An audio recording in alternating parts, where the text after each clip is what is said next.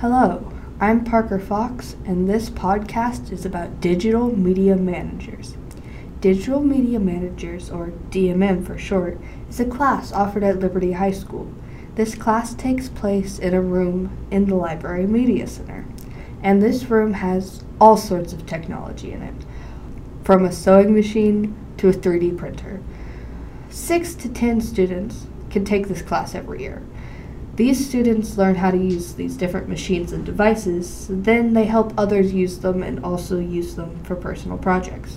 When a student learns how to use a machine or device of their choice, they badge.